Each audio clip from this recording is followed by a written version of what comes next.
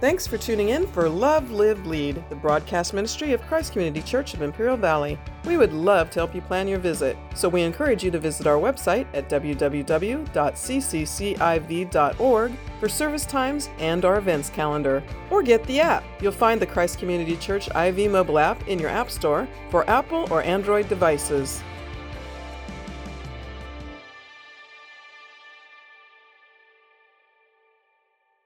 I get that. I understand that. Yeah, he's my creator. Yeah, he's my savior. Yes, he's holy and I am not. If it doesn't cause you, if it doesn't bring you to a place where you're caused to react or to respond to his great worth and worship, then it's just head knowledge and it's not saving knowledge.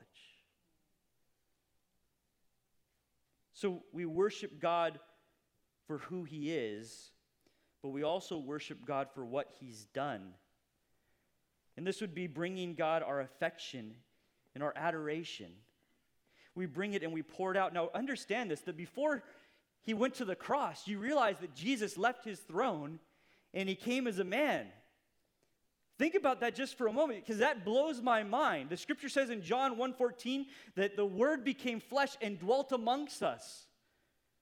That's what Jesus did for us. The Word, Jesus, left his throne, his place of comfort and stability. He left and he became a man. When it's cold outside in the morning, I have trouble walking outside the door because it's too cold and I don't want to be uncomfortable. Jesus was in heaven in the presence of all of that glory, receiving all of the worship that he ever could have wanted from the angels, and he chose to leave that to come and to die for you. That's what the scripture tells us. So we worship God for who he is, but we also have to worship God for what he's done. First off, he left his throne. In the book of Philippians, it says that Jesus did not consider it robbery to be equal with God, but made himself of no reputation, coming in the form of a bondservant, in the likeness of man. And he humbled himself and became obedient to the point of death, even the death of a cross. That he didn't feel like God's glory was something to be grasped or something to be held onto very strongly, that he willingly let it go, and he emptied himself of that glory to come as a man. Now understand this just for a second. Jesus was not taken from heaven kicking and screaming, throwing a tantrum like our children do when they do something, or when we ask them to do something they don't want. He willingly left heaven. He emptied himself. He gave up that glory so that he could come and die for you. Remember the wise men, when they came to worship him, they came when he was a baby yet in a manger. Many people think that maybe he was even 2 years old by then, right? He couldn't even speak at the time when they came to worship him. But they worshiped him. They gave him gold and myrrh and frankincense, gifts befitting of a king and a priest and a prophet who would die for our sins. They came and they worshiped him because he left his throne. But understand this, Jesus also offers to you and to me forgiveness. We worship God for what he's done. Well, do you realize that Jesus offers every single one of you in this room this morning his forgiveness? And we can see this fleshed out in Luke chapter 7. Turn there with me. Luke chapter 7. And while you're turning there, understand this, that this woman who we're going to read about, she hears this amazing invitation that Jesus gives in Matthew 11. And Jesus has just told everyone to come to me, all you who labor and are heavy laden, and you'll find rest for your souls. Take my yoke upon you and learn from me, for my yoke is easy and my burden is light. And here's this woman who's a sinner, who's a prostitute, who has sold her body in order to provide for her needs. And she hears Jesus giving this invitation. Come to me if you labor and are heavy laden. Come to me if the weight of the world is on your shoulders. Come to me and you'll finally find rest for your souls. And look at what her response is here. Her response, beginning in verse 36 of Luke chapter 7. Then one of the Pharisees asked him to eat with him, and he went to the Pharisee's house and he sat down to eat. And behold, a woman in the city who was a sinner, she's a prostitute, when she knew that Jesus sat at the table in the Pharisee's house, brought an alabaster flask of fragrant oil. This is her life savings.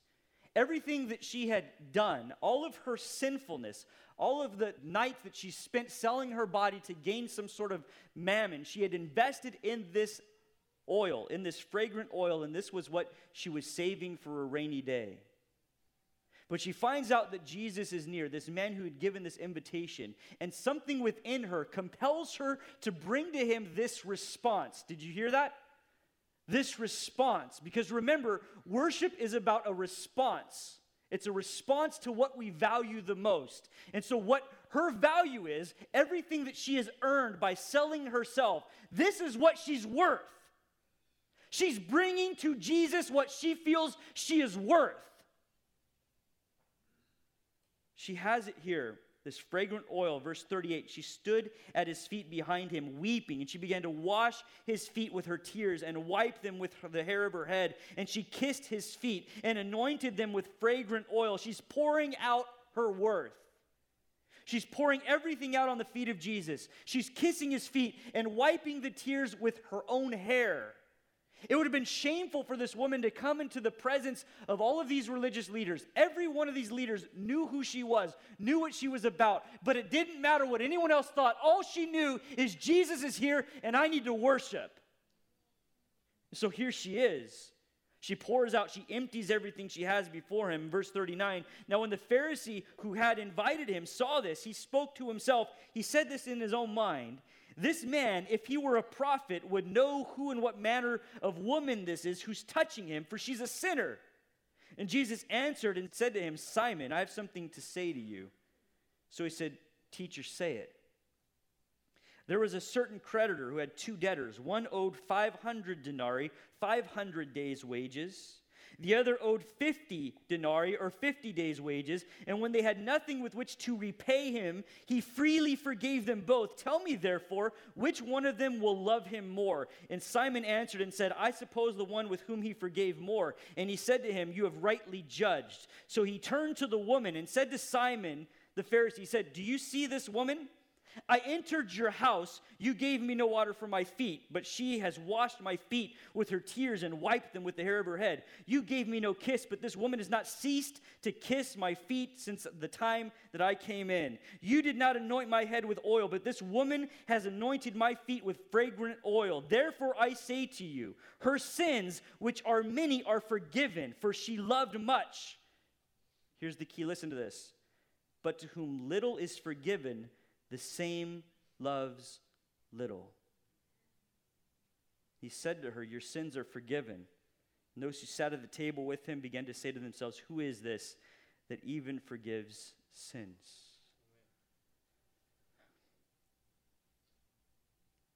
Jesus says that there's a correlation. There's a connection between how much we love, how genuine our worship is, and to how much gravity we feel there is in our sin, how the depth of our sin, how much we understand and realize and know that we've been forgiven. This woman knew she was a sinner. She wasn't playing any games. She wasn't playing a part. She wasn't wearing a mask. She knew she was rotten and dirty to the core. And there she was because she knew she'd been forgiven, emptying everything before Jesus. We worship God for what he's done. He has forgiven us. Amen? Men and women in the homes, he has forgiven you. The scripture actually says this, that Jesus tells the religious leaders, I didn't come to find the well, the people who sit there thinking they have it all together. I came to find the sick, because it's the sick that need a doctor. Amen. And the scripture says this, that he came to seek and to save that which was lost. He can't save you if you don't know you're lost. If you think you have it all together, you're not going to be saved. He came to seek and save the lost. So you who are in sin this morning, you who are destitute and broken over your sin, and you're crying out to God saying, God, is there any way that I can be forgiven? He says to you this morning, he came for you. He's the physician that came to heal you, that came to put you back into order, to put you back into place. That's what he has to offer you this morning. We worship God for what he's done, but we also worship God for what he'll do. And this is anticipation. Jesus said in John 14:3, and if I go to prepare a place for you, I will come again and I will receive you to myself, that where I am, there you may be also. That we have a hope. And that our hope is that Jesus right now is preparing a place for us in heaven. And so we anticipate that his return could be coming very soon. Maybe November 7th. And none of the rest of it will matter. But that's our hope as believers. We place our hope in who he is and what he's done and what he's going to do, that we anticipate that there's something better right around the corner. Listen to what Romans chapter 8, verse 18 says. Paul says, "For I consider that the sufferings of this present time are not worthy to be compared with the glory which shall be revealed in us." That's hope.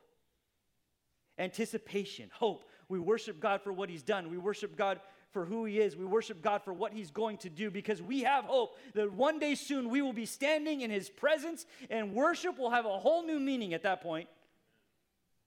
So that's the object of our worship. But what's the order of worship? How am I supposed to worship God? How do I worship God?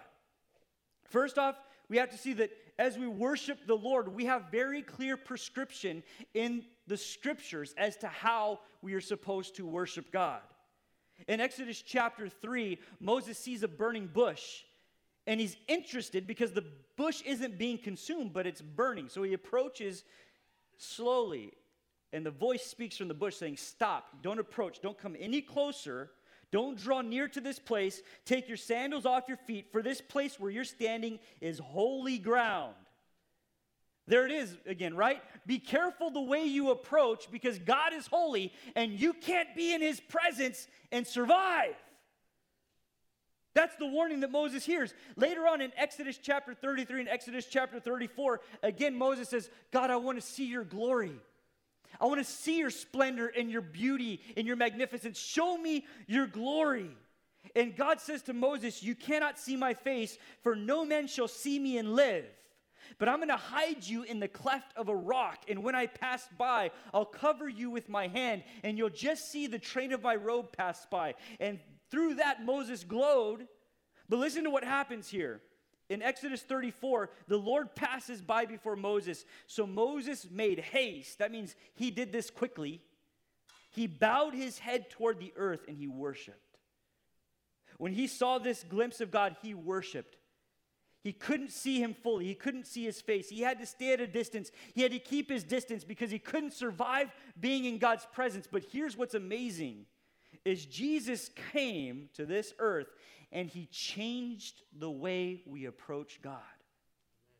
See, the prescription in the Old Testament was keep your distance, be careful, don't come into my presence. It's overwhelming. You will die if you see my glory. But Jesus comes and he says, don't you understand that he who has seen me has seen the Father?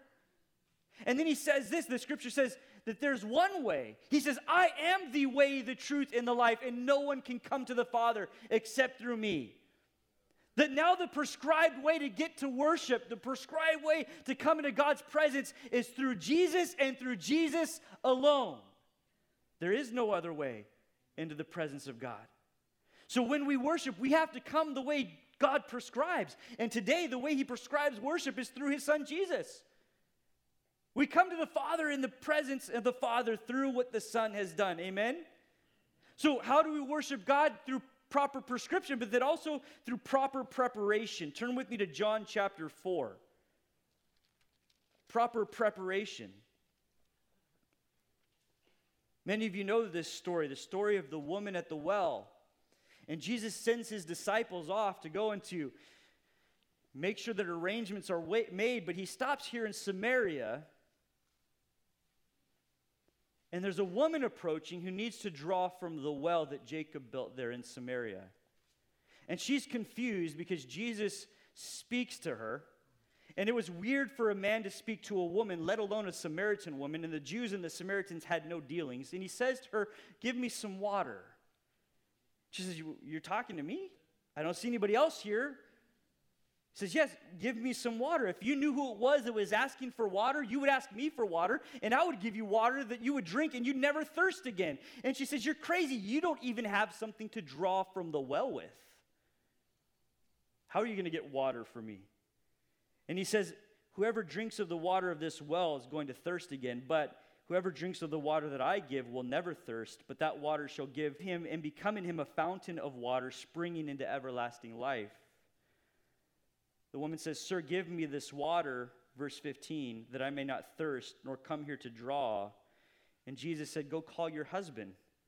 The woman answered and says, I have no husband. And Jesus said to her, You've said well that you have no husband. You've had 5 husbands, and the one that you're with now is not your husband, in that you spoke truly. And so she says, Sir, I perceive that you are a prophet. She says, Our fathers worshipped on this Mount Gerizim. You Jews say that we should worship in Jerusalem. Where should I go to worship? Where can I go to find God, she's asking. And notice what Jesus does here, because he changes things. He says it's not about where you go to worship. That's not the point. The point is not about where you go to worship. The point is, who are you worshiping? Do you know who you're worshiping? Listen to what he says here. Verse 21, Woman, believe me, the hour is coming when you will neither on this mountain nor in Jerusalem worship the Father. You worship what you don't know. We worship what we know, for salvation is of the Jews. But the hour is coming, and now is, when true worshipers will worship the Father in spirit and in truth, for the Father is seeking such to worship him. Verse 24, God is spirit, and those who worship him must worship him in spirit and in truth. If you're coming here to bring your worship, and this is the only place you come to bring your worship, that is not worship. That's what Jesus is saying. It's not about where you worship, on this mountain or in this temple or at this church or in this sanctuary. The question is, do you know who God is? And do you realize that he is spirit and he's not bound to this place? You realize that this building cannot contain all that God is, don't you? So why would you come here and come to this place to bring your worship, and only to this place to bring your worship? God is spirit, and if you want to connect with him, if you want to truly worship him, you have to worship him in spirit and in truth. You can't try to worship him in the flesh. You can't come here acting all hard and angry and bitter and jealous, whatever burdens you came with. You can't come in the flesh and expect to touch God's spirit. You have to prepare yourself. We prepare for tests. We prepare for deadlines at our office. We prepare for a lot of things in life. We even prepare our meals. But when was the last time you actually prepared yourself for worship before you showed up here? And you said, God, I'm going to make sure that I've prepared my spirit to commune with your spirit. And I'm going to come to you and I'm going to worship you in truth for who you are, in spirit and in truth. I'm going to make sure that I'm bringing to you the proper worship that you deserve. That's what showing up here early is all about, isn't it? To worship God in spirit and in truth that way. Now we're going to fly through these next couple of points, so write these down. Just as Jesus is worthy of our worship, you have to understand that you have an enemy that desires that worship, and he is an obstacle to worship. The enemy wants your attention. In Isaiah 14, you can read how Satan fell from heaven because he said in his heart, I will ascend into heaven. I will exalt my throne above the stars of God. I will be like the Most High. I'll receive the worship. I'll be the one that everyone worships. Remember, he tempts Jesus in Matthew chapter 4. He takes him to the pinnacle of a mountain, and he sets him there on that mountain, the peak of a mountain. He shows him all of the kingdoms of the world. And Satan says, I'll give you all of this if you'll just bow down and worship me. I want the worship, Satan says. I want the worship, Satan says. He wants that attention, and he wants your attention as well. So what does he do? He sends distraction. Distraction can take many, many different forms. Maybe for some of you, it's your job, it's your work. You're caught up in your work and trying to be successful. Understand this, we will always do what we feel we do successfully. Let me say that again. We will gravitate towards doing what we feel we do successfully. Men, do you wonder why you have no problem staying at the office so late, but you just seem like you can't go home? It's because you feel like a failure at home. If you feel like you can't husband right, you can't parent right. So you spend your time doing what puffs up your pride and makes you feel proud, those places where you feel successful. Listen to me this morning. God is pleased with you because of what Jesus did. And you can worship him freely. You can find fulfillment in that worship because his wrath has already been satisfied by what Jesus did on the cross. Amen? So maybe it's work. Maybe for some of you, it's your shame, your regret. Maybe for some of you, it's trials and tribulations like Job. Job lost all of his oxen and all of his donkeys. He lost all of his sheep as fire consumed them. He lost all of his camels. And then a tornado or something ripped through and tore down the house where his children were gathering to party. And the house collapsed on them. All of his children taken in a moment. Trials. Talk about trials. But in the midst of that trial, this is what Job says in Job chapter 1. Job arose, he tore his robe, he shaved his head, he fell to the ground and worshiped, and he said, naked I came from my mother's womb, and naked I'll return. The Lord gave, and the Lord has taken away, but blessed be the name of the Lord. Why was he able to do that? Because his eyes weren't fixed upon his trial or his problems. His eyes were fixed upon God, and God was bigger than all of that.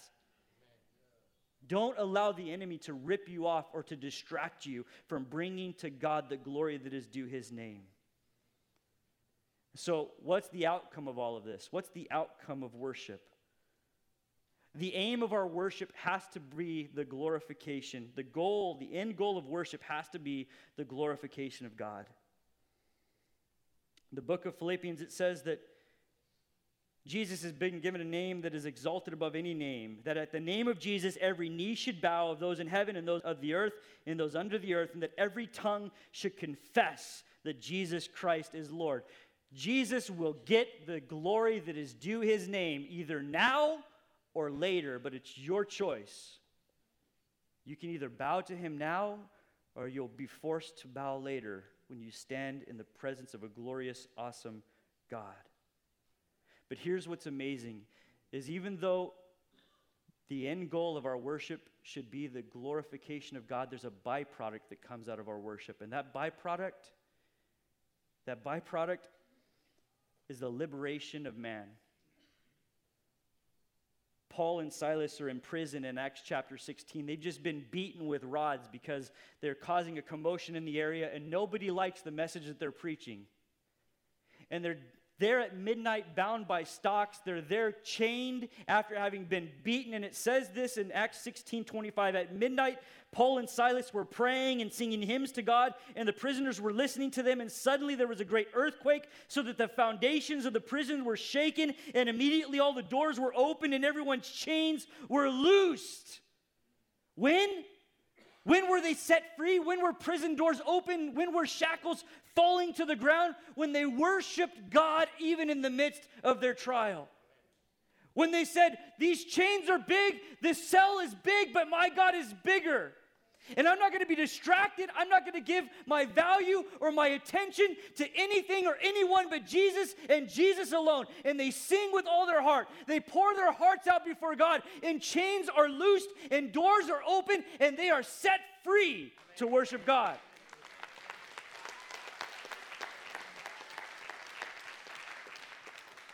So the question for all of us this morning is, who are we going to allow to captivate our hearts? Who is it that is holding your heart this morning? Are you bound this morning by your trials, by your circumstances, by the greed of money, by your work or your job? What is it that is binding you hand and foot? What is it that has thrown you into that same jail cell that you need to be set free from? Thanks for tuning in for Love, Live, Lead, the broadcast ministry of Christ Community Church of Imperial Valley. Christ Community Church has campuses in El Centro, Calexico, and Brawley, with services in English and in Spanish. Your kids are going to love our kids' church. Plus, we have a lively youth ministry and young adults group. You're welcome to call the church office at 760-337-9400 with your questions, or leave us a message on the Christ Community Church IV mobile app, the ccciv.org website, or direct message us on social media.